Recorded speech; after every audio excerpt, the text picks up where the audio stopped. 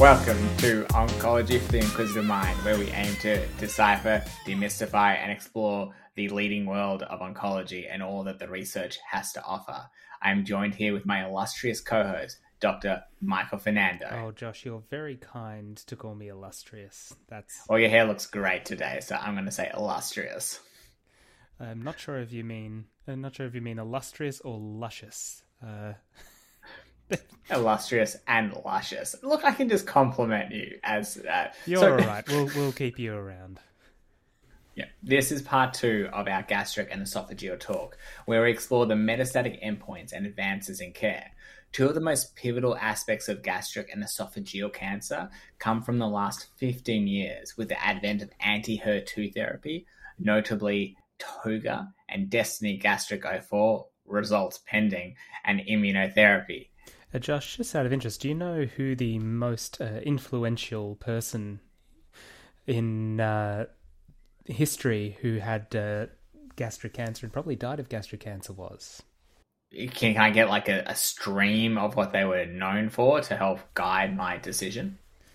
To be honest, I just wanted to see what names you would throw out, but they were military history. I thought Edgar Allan Poe. I don't know why, yes. But he just came to my Edgar head. Allan Poe, the renowned military genius. What about Isaac Newton? No, not Isaac Newton. A military stream. I'm not going to get this. Just tell the audience. So it was actually Napoleon. Napoleon Bonaparte, l'Empereur of the French Empire. He, after he was exiled following his defeat at Waterloo, he was noted to have become significantly more frail, lost a lot of weight, lost a lot of appetite, and potentially was bleeding from his bowels on what might have been hematemesis and melena. After he died, there were, of course, lots of conspiracy theories that he may have been poisoned, but modern historians think that he might have actually suffered from and died of gastric cancer. And an interesting tidbit about Napoleon and his family, I know we're going very, very off topic here, is that there was a significant family history of gastric cancer, which had claimed multiple relatives of his. And so, who knows? I mean, there's no way to know this for sure, but there may have been a genetic component to Napoleon's gastric cancer. But his legend, could you call it a legend? His story lives on? Definitely is legend. There we go. So to start our story regarding HER2-positive gastric cancer, I'm going to be talking about the TOGA trial. This is a 2010 trial, which is trastuzumab in combination with chemotherapy versus chemotherapy alone for treatment of HER2-positive advanced gastric or GOJ, gastroesophageal junction cancer, known as TOGA. This was a phase 3 open-label randomized controlled trial. To talk about the background, and I know we've already gone over this in the last episode, but in case you missed it, you should check it out. And in case you heard it, you could listen to it again to learn something new. So it's a very common cancer, in very high death rates, especially globally.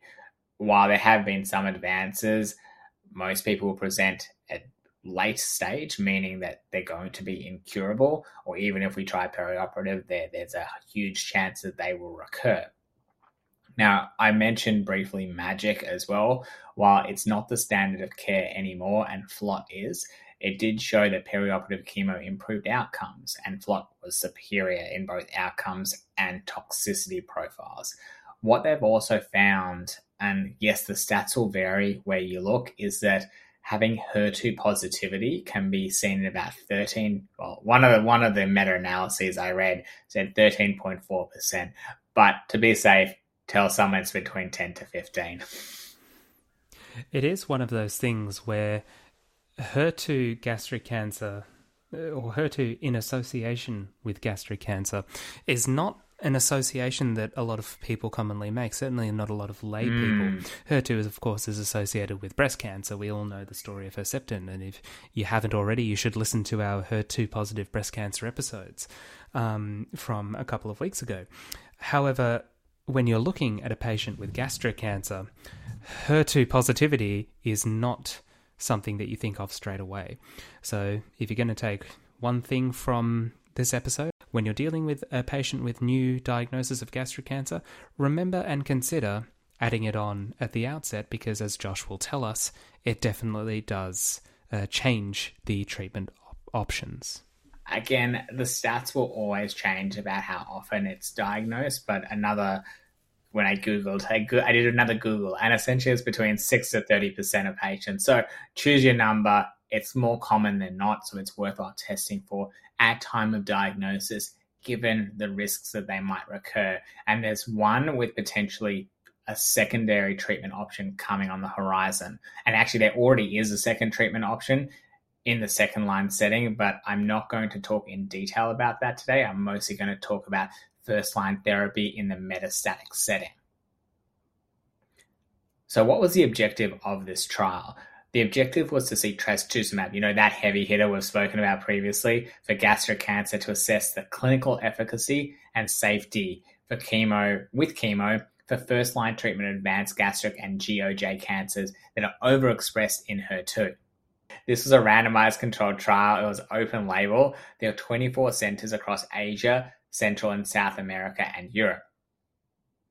Inclusion criteria, pretty standard. Over 18, unresectable or metastatic. Interesting, an ECOG performance status of 0 to 2.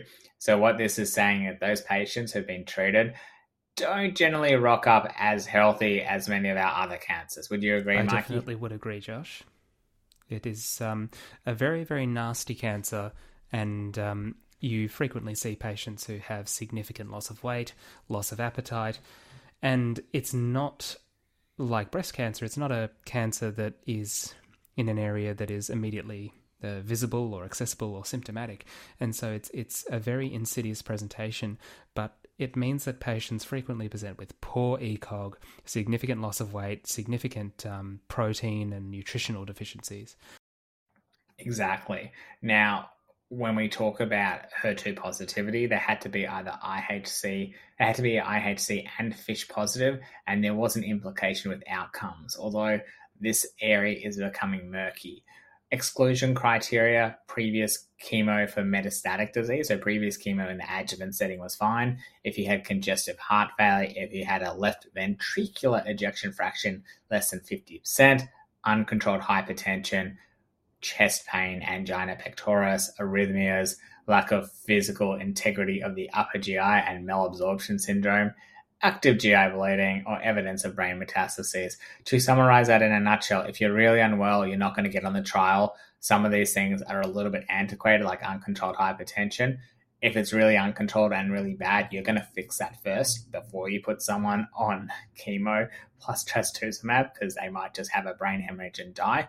Active GI bleeding, you're going to fix that before you give chemo and trastuzumab. So a lot of these things that they mentioned, I think we can probably ignore. It was for the status of the trial. The most important thing is knowing that people who are on this treatment didn't necessarily have the best performance status. They were randomized 1-to-1 to trastuzumab plus chemo. Now, the chemo arm they used was interesting. It was the LOTA plus cisplatin, or 5-FU plus cisplatin, or chemotherapy alone. Chemotherapy was given every 3 weeks for 6 cycles, and with trastuzumab every 3 weeks ongoing until disease progression. So they only got 6 cycles of treatment, or chemo treatment. So it'd be interesting to see. I guess the things that I raised from that is like if you could, let's say, put them on maintenance something, maybe there's previous trials looking at like maintenance 5-FU, like the colorectal setting. Would that have actually had a better outcome versus just ceasing after 6 treatments for metastatic disease? Mikey, would you be able to comment on that? It is a little bit odd, Josh, because as we always say with chemotherapy, it's not like immunotherapy where the effect can last long after the drug is stopped, because you're directly attacking the cancer with these agents. You're not, creating a structure that the body can affect the cancer for however long. It's very much not a case of teaching a man to fish and he will fight cancer for a lifetime. So it's a bit odd that they did stop it straight away. That's it. The illustrious man with amazing hair has spoken. Endpoints include the primary endpoint of overall survival and the secondary endpoint, which is progression-free survival, time to progression, overall tumor response, and time to said that twice. Time to progression. I'll edit that second time to progression out. Now, 594 patients were assigned to 122 centers in 24 countries. Let's talk about the demographics. Primarily, 80% were the stomach, and 20%, give or take a couple of percentage, was GOJ. Primarily, most of them were intestinal, and only about 9% were diffuse. Remember, diffuse have poorer outcomes than intestinal. And there was a cohort of mixed. Measurable tumor, 90% in each cohort. I'm surprised that those 10% got on the trial, because most trials these days, you need measurable disease. And when you look at the extent of disease, 97%, so I'm going to say everyone, had metastatic disease rather than locally advanced. What was interesting in the demographics was the ECOG performance status. Most people actually still had ECOG of 0 to 1, and only about 10% had ECOG of 2, although this is a predominantly male cohort. 77% of the intervention and 75% of the control arm were male in that respect. And the thing that I liked about this trial, given that gastric cancer and GOJ cancers are quite prevalent in Asian countries, 50% of patients came from an Asian country. So that's really important, given that they've got higher predisposition. We want to know, chemotherapies don't respond the same in everyone, and so it's good to know where the predominance lies. Mikey, any questions so far? Nope, that's all clear as mud, Josh. Please continue. Clear as mud. Okay. About a quarter had previous gastrectomies, and about 10% had previous chemo, 9 and 4%, but that's just a very, very brief roundup. Okay, let's look at HER2 positivity. FISH positive and IHC3 plus was about 45 and 43% each, and that kind of the volume decreased as the positivity decreased. Mikey, I found it interesting that there was actually a cohort of people. They've said FISH negative and IHC3. So despite being FISH negative, there was still immunohistochemistry positive. Now, I know there are certain other tests you can do, like CISH, but I was wondering, I've seen it maybe once or twice where you see the FISH being equivocal or negative and IHC being positive. Have you seen that often? Not for gastric cancer. Obviously, you see a lot of cases in breast cancer where the IHC is positive and everyone gets very excited. Oh, we're going to be able to do something about this cancer beyond just giving them hormonal replacement or nothing even. And then the ISH comes back negative, and we know that in the studies, IHC status does not confer or does not predict a responsiveness to anti-HER2 therapy. It's very, very much the ISH. Now, whether that's FISH or CISH, I know in breast cancer it's mainly CISH that is used, but I'm not really sure of the difference. And again, this is all breast cancer. You can't necessarily apply these principles to gastric cancer. Yeah, interesting. Well, I mean, the IHC was 3+ and the FISH was negative. But the CISH is chromogenic in situ hybridization, for those that wanted to know what it stands for. And for us, I use it as a second line test in patients who FISH is equivocal, or you just can't get the answer you need. In Australia, you need that positivity in order to get approval for certain drugs, especially in breast cancer. And you also want to know if it's going to work. So with your patients, if their FISH is negative and their IHC is only 1 or 2+, at the moment using trastuzumab, is it going to work? This is breast I'm talking about. But again, there are newer trials coming out looking at low HER2 expression and using newer drugs, which I will mention at the end. So that's my plug to listen to the end, and we will get there, right? Okay, so median follow-up, 18.6 months. Second-line therapy after disease progression was given in 42% of patients in the trastuzumab plus chemo arm, and 38% of those who received just chemo. The median overall survival, wait for this, Mikey, it was 13.8 months in the trastuzumab plus chemo versus 11.1 months in those of the chemo alone. What do you think, Mikey? It's, what is it, 2.5 months? 2.5 months difference with the intervention versus control arm. Well, I guess on that 2.5 month benefit, normally Yes. we say with these sorts of things, oh, well, there's a difference between statistical significance and clinical significance. You're adding treatment, and therefore you're almost certainly adding toxicity. But I guess the thing with trastuzumab is it's normally fairly well tolerated. I mean, people might have, if it's subcutaneous, they might have injection site reactions and cutaneous reactions. We know about the cardiac toxicity as well that's associated with trastuzumab. But ultimately, the vast majority of patients that I've seen with trastuzumab are able to tolerate it with nary a side effect to speak of. So I guess in this particular case, when you're comparing chemotherapy plus trastuzumab to chemotherapy alone, that 2.5 months is almost a free 2.5 months because the treatment that you're adding is not really going to add too much toxicity. So in this particular case, I know we're sort of going against what we've said in the past, but I would take that 2.5 months and run with it, Josh. The force is strong in this one. Come here, my little friend. Don't be afraid. You mentioned balance, but you're right, Mikey. The hazard ratio was actually not bad. It was 0.74. So that sort of shows how terrible our treatments are, given that we can make such a significant improvement.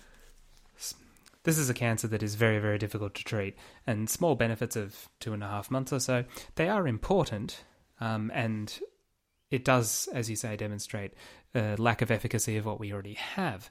But I guess, again, if you're not adding too much toxicity, then there really is no downside.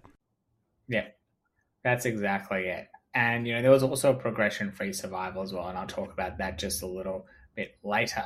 Now, the hazard ratio for patients with tumours who had high HER2 expression was 0.65, with a median overall survival of 16 months in those assigned to trastuzumab plus chemotherapy, compared to 11.8 months with those that were just assigned to chemotherapy alone. So when you look at the forest plot graph, you can actually see the IHC 3+ and the FISH positive.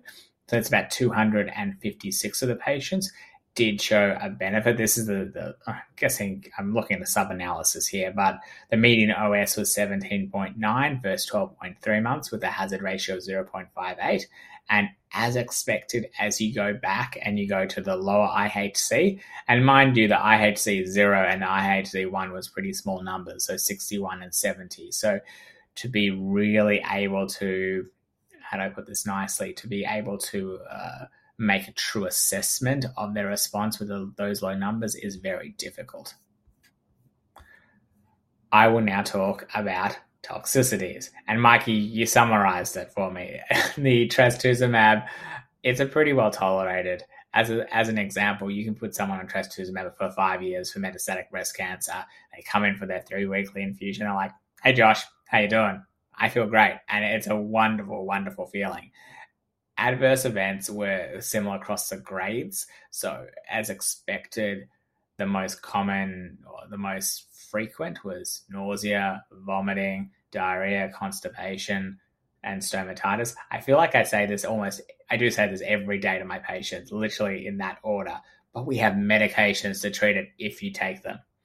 Other things was myelosuppression as expected with neutropenia, anemia, thrombocytopenia, and I don't know if I put these in my notes, but there's always that risk of having heart failure with trastuzumab. Noted that heart failure, my understanding is it is reversible. When it comes to trastuzumab, you can just stop, and you obviously don't want to get to a point where you're giving a patient treatment and essentially they can't breathe properly because their lungs are full of fluid. So you're going to do an echo every 12 weeks, which is pretty gold standard across Australia, and I'm going to suspect most of the world. Sometimes in the metastatic setting, you can push it out to 6 months if they've been really stable, because coming in for another scan is just a little bit cumbersome for these people. I want to talk quickly about Destiny Gastric 01 and Destiny Gastric 04. The reason I haven't spoken much about Gastric 04 is I don't think there's any data out yet, and it's looking at TDXD or trastuzumab deruxtecan in the first-line setting in the metastatic HER2 positive gastric cancer setting. So the Destiny Gastric 04 trial is a randomized open-label study which evaluates the safety of FAM, trastuzumab deruxtecan, and HER2 compared with the standard of care in patients who have progressed on a trastuzumab-containing regimen. Now, trastuzumab is already approved in the US and Japan for treatment of adult patients with advanced or metastatic HER2-positive gastric cancer or GOJ cancer who have received prior trastuzumab-containing regimens based on the results of the Destiny Gastric 01. Let's talk about that one because I actually got some information on this, right? Now, Destiny Gastric 01 is an antibody-drug conjugate. Well, TDXD is an antibody-drug conjugate consisting with an anti-HER2 antibody that cleaves a very fancy thing, and it adds to the way it deposits into the cell, and it kills that cell, and it does a good job of killing that cell. The method, it was an open-label phase 2 TDXD compared to chemotherapy in patients with HER2-positive advanced gastric cancer. The HER2-positive gastric or GOJ adenocarcinoma had previously progressed on 2 lines of therapy, including trastuzumab, and they were randomized 2-1 to TDXD or a physician's choice of chemo. The primary endpoint of this was an objective response, and the secondary endpoint was overall survival, response duration, progression-free survival. Out of the 187 patients, the overall survival was found to be positive with 12.5 versus 8.4 months with a hazard ratio of 0.59 and a p-value of 0.01. Objective response, this is incredible, guys. Remember, this is second line. And this is already in a place where if you looked at the benefit of the TOGA trial, it was, 2 and a bit months? 51% of TDXD and 14% of physician's choice group had a response. So that's 1 in 2 patients you can tell them will respond to TDXD. Now, toxicities are pretty high in TDXD with low neutrophils being the primary problem, followed by 24% in the physician choice group. Anemia was second with 38%, and decreased white cells was 21%. 12% of patients with TDXD did get pneumonitis. Grade 1 or 2 was 9 patients, and grade 3 or 4 and 3. Now remember, that's really important. In the breast cohort, they're getting TDXD. They actually get taken off if they get severe pneumonitis in Australia. So you want to really keep an eye on if they need screening with HRCT, so high resolution computer tomography, or even just regular CT if you think there's going to be imaging results. But if they come in with shortness of breath, I would very much recommend that you scan them early on. With response to the objective response, I already mentioned that, right? It was about 51 versus 14%. Complete response was seen in 11 patients or 9% of TDXD, and partial response in 42 patients. Stable disease was in 35%, and progressive disease only in 12%. So this is better. So when we look at the partial response in physician choice chemotherapy, that's 14%. So that's 14 versus 42. Stable disease was 48 versus 35 in TDXD. But remember, if you add them all up, the stable plus partial plus complete response, that's like 80%. That's wonderful, wonderful outcomes. I think I'm just really happy with this trial. Unfortunately, we don't have Destiny Breast 04. I'm really hoping it's going to be just as good. And then we can say all of our gastric cancers that we have another option in that somewhere between 6 and 30% of patients.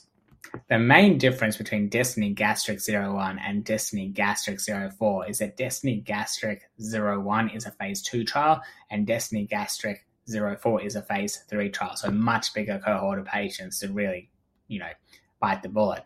But Mikey, I've just yacked on for quite a while, and I know you want to talk about immunotherapy, but I got the better drug this time. TDXD is just wonderful, and I love talking about it. Do you want to tell us about your immunotherapy?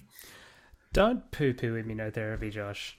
I think immunotherapy is the omnipresent question, It's the question that patients often come in these days, actually, and say, I saw immunotherapy on the news, I read an article about it, can you give me immunotherapy? And before the trials that we're going to talk about, or that I'm going to talk about today, the answer, unfortunately, was yes, but not now. We need to give you chemotherapy first before we can access immunotherapy. And then came on 2 studies that I'm going to talk about Checkmate 648 and Checkmate 649. Now, Checkmate 649 is what I'm going to focus on because we've talked a lot about adenocarcinoma, and adenocarcinoma is the more common type of gastroesophageal cancer. The background to this is that 5-FU-based doublet chemotherapy is a standard of care for patients with metastatic upper GI adenocarcinoma. And it's important to note that both these studies included both esophageal, gastroesophageal, and gastric primary cancers. And despite this, it still has a poor survival outcome with a median overall survival of about 12 months. Now, of course, this is excluding the small proportion of patients that are HER2 positive. Hey, it's 6 to 30%. It's not that small. Well, it's a relatively small proportion, Josh. So so obviously these patients, they don't have HER2 overexpression, so you can't use trastuzumab, or Josh's favorite drug, trastuzumab deruxtecan. Now, the rationale for adding immunotherapy to the 5-FU doublet chemotherapy was that nivolumab had demonstrated efficacy in patients with heavily pre-treated upper GI cancer in the Attraction 2 study. And so naturally, the thought was, well, we've got a good drug. We know it has some effect in patients who are probably already partially inherently resistant to it. Why don't we try and put it in the first line, where the cancer might be more naive and we might get a better response? So in terms of the trial design, the trial was actually quite a large study, 1,581 patients, which for gastric cancer, and again, remember you're looking at patients who are ECOG 0 to 1, which is, they don't exactly grow on trees, those sorts of patients, is quite a large study. Patients were randomized 1-to-1 to receive either standard chemo with that 5-FU doublet, usually oxaliplatin, and compared it with chemo plus nivolumab, as per Attraction 2. There was also a study, or an arm. There was also an arm of this study, which we won't talk about very much, but that included ipilimumab and nivolumab, without any chemotherapy. But the study wasn't really set up to compare ipi-nivo and nivo plus chemo, which is unfortunate, because the benefit was numerically fairly similar in terms of progression-free survival, but ipi-nivo really disappointed in this study. I feel we're a little bit mean with ipi-nivo. It does have a place, just not in this total cancer. I guess the other thing, Josh, with the ipi-nivo plus chemo idea is that you are looking at significant toxicity, and so if you are trying to sell this regimen of ipi-nivo plus chemo to patients, then you might find it's very difficult to recruit. I know. I'm already a bit sad. I know they probably didn't choose ipi-nivo plus chemotherapy as the arm because of the toxicity burden, but sometimes if they had really good cohort of patients, it would be nice to see if it actually did have the benefit. Yeah, no, absolutely. So the patients who were enrolled in the study had to have previously untreated locally advanced or metastatic adenocarcinoma of the esophagus, GOJ, or stomach, as we said before. Inclusion criteria: they have to be of good performance status, ECOG 0 to 1. They have to have measurable disease, which is a fairly common inclusion criteria anyway these days, because you have to be able to assess the effect of your intervention. And patients with previous neoadjuvant or adjuvant treatment were allowed, but they had to be greater than 6 months prior to randomization. So you are excluding patients who have really, really not done well. If they've progressed within 6 months of neoadjuvant or adjuvant treatment, as we said in our previous episode, usually with FLOT or CROSS or that sort of thing, if they progress that quickly, then the cancer is obviously very, very chemo-resistant. So you do have these patients. They do exist, of course, but they really tend to not do well. And so practically speaking, we would still use this regimen of chemotherapy doublet plus nivolumab, but they weren't included in this trial, and so technically there's no data for them. Exclusion criteria were patients with known CNS disease, which is very, very uncommon in my experience with gastric cancer. It doesn't tend to make it to the brain before something else fails, unfortunately. And patients with HER2 positivity were also excluded, so there was no crossover of patient populations between this trial and Josh's TOGA. Very much so. It's uncommon. Although if they come in with a headache, I will scan their brain, and I have been proved wrong before. Yeah, absolutely. The primary population during the study was actually amended to focus on patients who had a PD-L1 CPS, that's combined proportion score, of 5 or more. Now, CPS, we won't talk about this too much in too great a detail. I'm sure we could do a whole podcast on CPS and the definitions thereof. But to summarize it very, very briefly, the CPS is a combination of the PD-L1 expression on both the tumour cells and the infiltrating immune cells. Whereas TPS, which is most commonly used in something like lung cancer, is expressed not as a score, so 5 or more, but as a percentage. And TPS only includes the PD-L1 expression on the tumour cells, and therefore it's expressed as a percentage. Dual primary endpoints were overall survival and progression-free survival, again, focusing on this group of CPS of 5 or more. Secondary endpoints were overall survival in patients with a CPS of greater than 1, and in the intention to treat population. That's patients who are enrolled in the study regardless of CPS expression. Other secondary endpoints were patient-reported quality of life and safety. In terms of the demographics, these demographics really do reflect the average demographic of patients with gastric cancer. So the majority, 70%, were men. The majority, 60%, were ECOG 1. So even in a study that you're really, really trying to get patients who are fit so they can obviously comply with the study protocol and take the experimental treatment, you're still getting the majority who have some impairment. 70% were gastric cancer, and that's another area of focus because while we apply this to GOJ and esophageal adenocarcinoma, really the strong data is in gastric cancer. And the majority, greater than 95%, were metastatic as opposed to locally advanced. And again, finding a locally advanced non-metastatic gastric cancer is incredibly rare. I don't think I've ever seen a case like that, because by the time patients come to medical attention, even if it is with local symptoms, they're either resectable or they have progressed to a metastatic stage. So in terms of results, so the overall survival, and again, this is in patients with a CPS score of greater than 5, was 14.4 months versus 11.1 months. So much like the modest clinical benefit with the addition of trastuzumab in TOGA, the absolute benefit was relatively small. The hazard ratio was 0.71.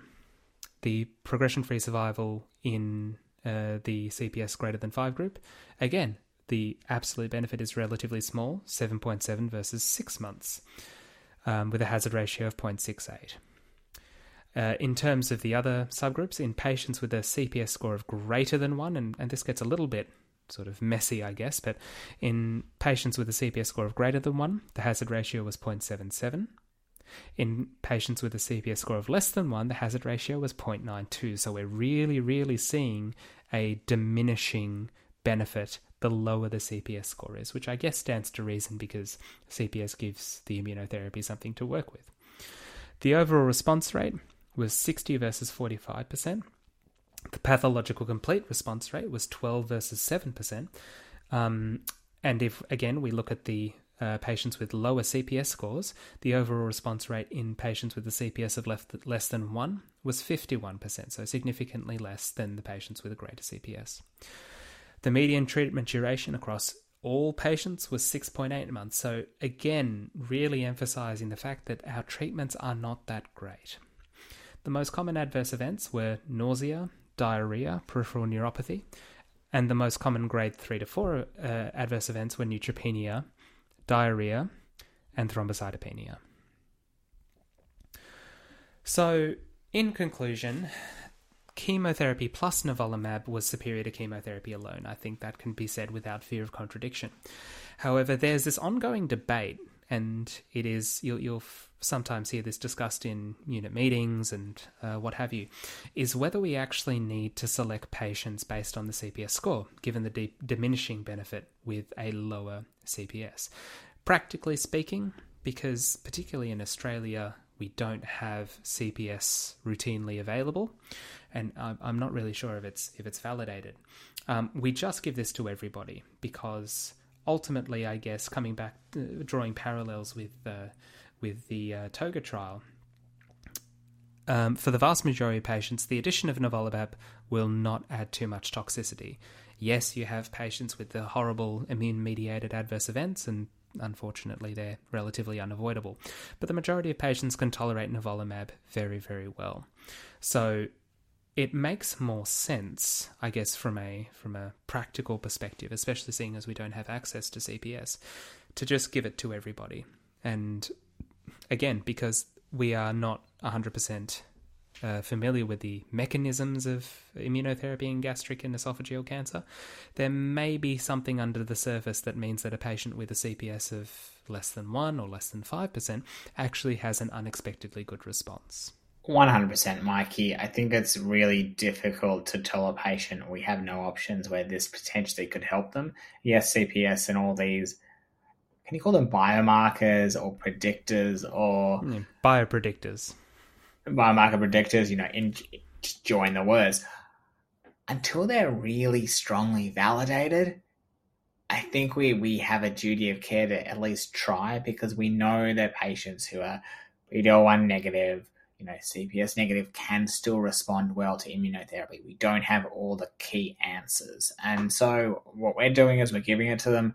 Toxicity from addition of nivolumab is pretty low. It's the standard immunotherapy side effects you'd expect. And if my 85-year-old chap can tolerate chemo, I'm definitely going to give him nivolumab. Yeah, look, I think you're absolutely right, Josh. I think you're. It's a very practical sort of approach just to give this to everybody. I will briefly mention the Ipi-Nivo arm because that was sort of shoved to the side, but it didn't show a benefit in the long run compared to chemotherapy, which was a surprise, actually. I think there was a benefit in progression-free survival, but no overall survival benefit. And the overall survival benefit, or neither of the results actually reached statistical significance. And of course, with ipilimumab and nivolumab being the fairly toxic combination that it is, there was significantly higher toxicity rates. So Ipi-Nivo in gastric and GOJ cancer and esophageal cancer, for the moment at least, is very much dead. There's no role for it in this space. Before we wrap up on this, I will mention, because I mentioned it again at the start, a brief note on Checkmate 648, which was the rough equivalent to this study, but with squamous cell cancer. Specifically esophageal squamous cell cancer, because you don't really get gastric cancers that are squamous cell. Again, there was a benefit of nivolumab plus chemo versus chemo alone, and again, there was an Ipi-Nivo arm that didn't really cut the mustard.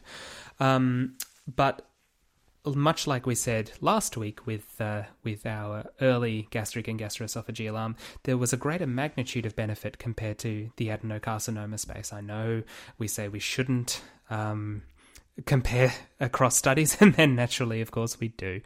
But it followed the pattern of cancer treatment in the early space, where squamous cell cancers, yes, the outcomes were worse if they were not treated or if they weren't treated with immunotherapy, but they tended to actually do better if they received immunotherapy. So that's led us to the conclusion that squamous cell cancers are actually quite immunoresponsive, not obviously to the same degree as something like melanoma, but there is definitely a space for it.